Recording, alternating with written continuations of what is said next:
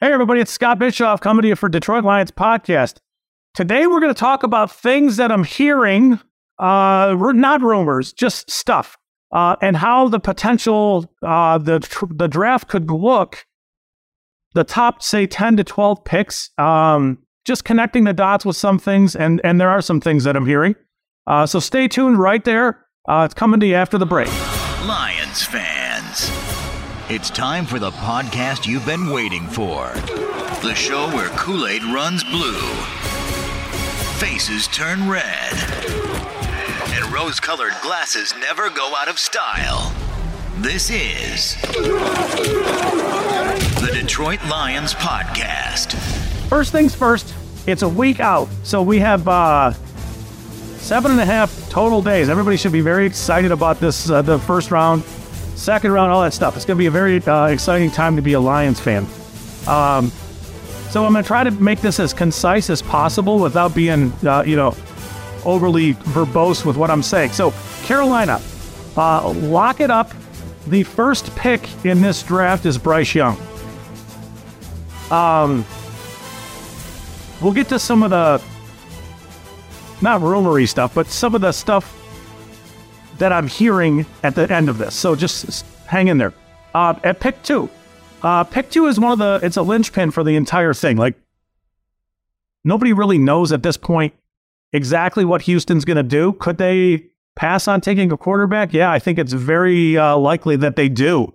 I think at this point, with how it's being connected, with Stroud being a David Mulugheta client and just, how things are, I think the quarterback that I would tie to Houston, if they do take 1 at 2, if they just settle in and they've made up the greatest smokescreen since Brad Holmes last year, I would say that it would be Will Levis, which I know is going to cause people to bristle at it. But so to me, it makes more sense that it's either edge player. I think that you can kind of give a bone to the new head coach and giving him power defensive end Tyree Wilson. Gives him your Nick Bosa type guy. I think Will Anderson could be in play there too. I'm not going to get into any of what I think about any of this stuff because it's not relevant. So that's kind of what's happening at 2. At pick 3, I think the conventional logic there is that if they're stuck and they can't trade out, which I know they're trying to do, it is likely an edge player. If Houston stays at 2, it takes an edge. Whoever the other one, it's either Tyree Wilson or Will Anderson. But I do think that we need to talk about potential trade. Sounds like the trade market is drying up a touch for some of these quarterbacks, right? Like the Stroud trade market was once, you heard a couple of weeks ago that Tennessee was really trying to come up to 3 for Stroud, kind of stuff like that. I'm not sure if that's, at this point, it's just interesting.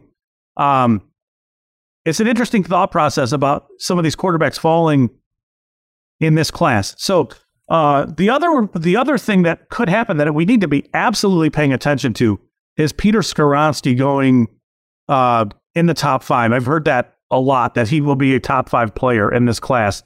And I know that he's got short arms and all that stuff, but I think in the end, it's not a premier class of players, and Skoronski is a very known, what you're getting with him. I think there's a desire to play him as a tackle, and that's fine. I think he could play very well inside and be a very safe, boring pick, but it's something that could happen. Indy, I think Indy, you can pencil, pen, whatever, Anthony Richardson in at that pick. I think that makes some sense for what you hear and how, with Shane Steichen and all that. I think that's just kind of where that is. All right, so now we're on to Seattle. I know we're moving fast. Seattle pick 5. This is another point in the draft that will change the outcome of everything go after. This is a place where you could see Seattle doing a bunch of things. I think trading out is what they would love to do. But Peter Skoronski there makes a lot of sense. Skoronski makes sense for a bunch of teams in this range for this specific reason. If you don't need him to play tackle, he's going to play at a very, very high level as a guard for you. And in a class where there's some questions about some off-the-field stuff with a player like Jalen Carter and possibly both the edges being gone, I know they took Charles Cross and Abraham Lucas, so you've got your tackles fixed. You throw Skoronski in there and he plays at a high level as a guard for you. Your offensive line is set for a very long time. Everything else coming after that is good stuff. Like, if your offensive line is good, it gives the offense huge advantages. So Skoronski to me makes sense there, even though it's the same thing. It's a bit of a boring pick. But with those tackles, I think it makes some sense. I think, obviously you're looking, at one point there was discussion about Philly coming up for a player like Jalen Carter. I'm not sure exactly where that situation is with Philly and Jalen Carter and potentially even their own O-line stuff that they have going on. But I think, again, trade a player like Skoronski is a real interesting fit. And then as a wild card, Nolan Smith, the edge player from Georgia, I think is an interesting fit here. I know it's early, but it's something that Seattle will do different things, and they value different things differently than other teams. So, something to think about. I don't know that, at one point we were talking about this being a trade-up spot for quarterbacks, and it just sounds like that whole thing is dried up a touch. Detroit, it's looking like it's going to be Devin Witherspoon. If you really want Tyree Wilson here, or Will Anderson, if you're a fan of his game here, you need Will Levis to be going at 2, and then some other things have to shake out for that to happen. Otherwise, it looks like it's just going to be one of those, well, we've just kind of settled in on what fell to us, and we value what a player like Devin Witherspoon brings. Could they do other things? Sure, they could. It's just, again, this is trying to be quick and just stuff I'm hearing and connecting the dots on some stuff. At 7, I think it's likely offensive line. I could see a player like Paris Johnson being in play here. I keep hearing that Skoronski's going top 5. So, it's hard to then come out here and tell you that Skoronski would go 7, but who knows? But I think it's O-line, it's Paris Johnson or Skoronski, or there's a possibility that they could just sit and take a quarterback like CJ Stroud, who just falls to them in this scenario. I don't know how likely that is, but we need to be present to that possibility. Atlanta's a player for, an edge. I think Nolan Smith makes some sense for them, but I do think that that's a point where if Philadelphia wants to do anything offensive line driven, or potentially with Jalen Carter, they may have to jump in front of Chicago at pick 9. So I think Nolan Smith fits there for Atlanta if they stay, but I do think Christian Gonzalez fits there for sure too. And I know that I've kind of looked past him a touch with what, but we're in a range where Gonzalez needs to be considered for all these teams. But I think Philly jumping up to 8 makes some sense to get whatever's left of the offensive line if it's Darnell Wright, because I think there's 3 premium-ish offensive linemen in this draft, and if you need one of them, you probably have to jump in front of pick 9 for that. So Philly could come to 8 potentially for Jalen Carter or offensive line, maybe a player like Darnell Wright. He would make some sense for where they are. Again, we're just connecting dots and speculating on hearing that the offensive linemen are going to go a lot sooner because a lot of the prospects in this class are not viewed as highly as, you would want. So you want safety with these picks. I think that the 8-9 range is a sweet spot for a potential trade. There's a bunch of teams I think that would, not a bunch, there are teams that'll come up if they feel like a quarterback is falling that shouldn't be, like Minnesota. This feels like a range where they could reach to. Tampa Bay, I think, is another team that might, Tampa, Tampa needs a right tackle. I think they're moving Tristan Wirfs to play left tackle. Darnell Wright would look really good in that offense. I mean, it's just an interesting thought process. So Atlanta and Chicago, possible trade out options. Chicago, I think you're looking at taking Jalen Carter, taking Darnell Wright or Paris Johnson, or potentially even taking Lucas Van Ness. That seems to be where people are, where Van Ness is. So that's Chicago. Again, I could see Chicago moving a little bit. Pittsburgh and Tampa make some sense in that regard. So Philly, we've talked about Philly coming up to trade, Philly coming up in a trade to pick 8 with Atlanta. If they don't and they're stuck there, I think you're looking at a player like, Broderick Jones is really potentially what's left as an offensive tackle, and I don't know that they would do that. So I think in that situation, you're looking at Jalen Carter, Christian Gonzalez, I think fits for what they do, and Darnell Wright. I think that's a player that they would covet. Lucas Van Ness is a player I'd look at there too.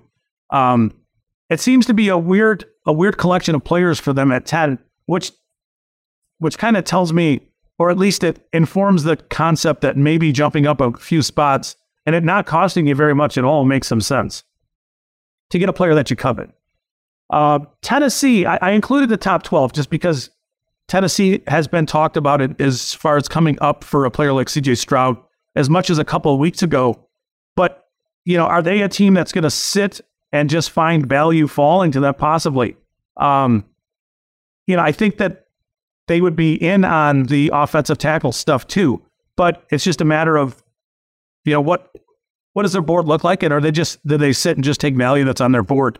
And then the last pick I want to talk about is Houston at 12. This to me feels like, we mentioned it. I've mentioned it before. Houston potentially moving up, but they may not have to, right? So I know I talked about Levis going at 2 to them or either edge. It's still a situation where if Levis is there, that feels like it works. I think wide receiver here is a very interesting place. The other discussion is around Trey Lance, and is this something that they do in the draft, avoid taking quarterback altogether because they're in on a player like Trey Lance, and that's something that would have to happen after the draft. There's time for a trade like that to happen.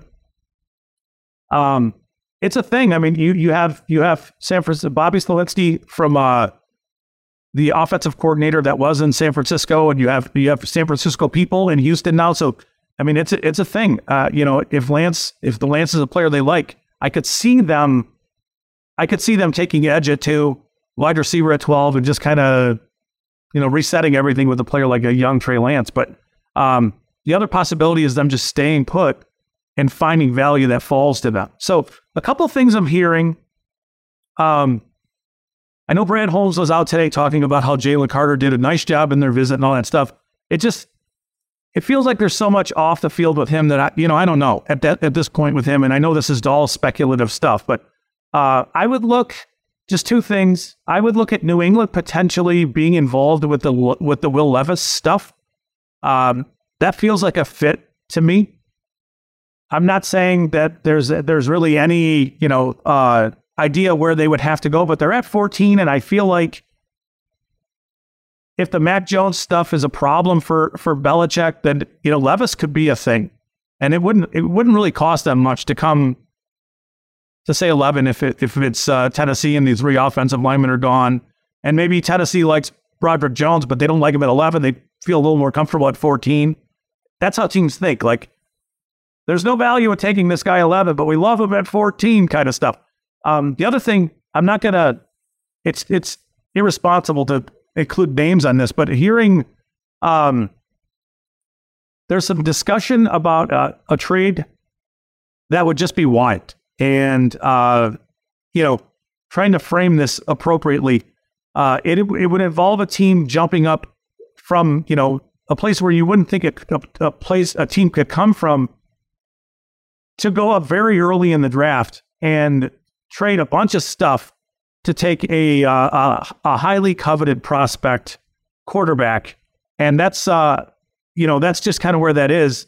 It would be a pretty crazy type of deal. I have been told that it is being discussed to the point where quarterback has to agree, kind of thing.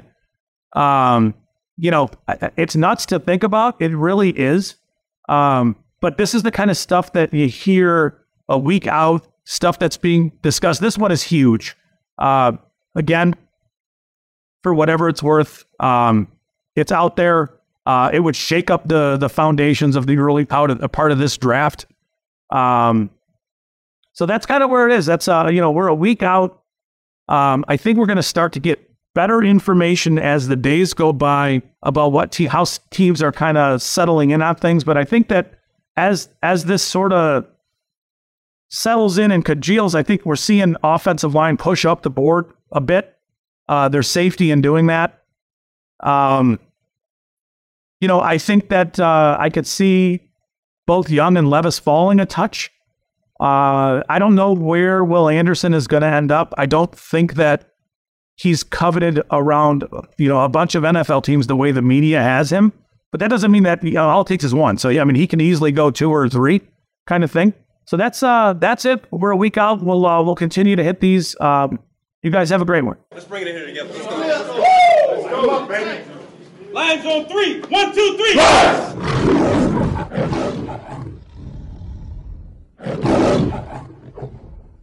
You've had enough of that shit.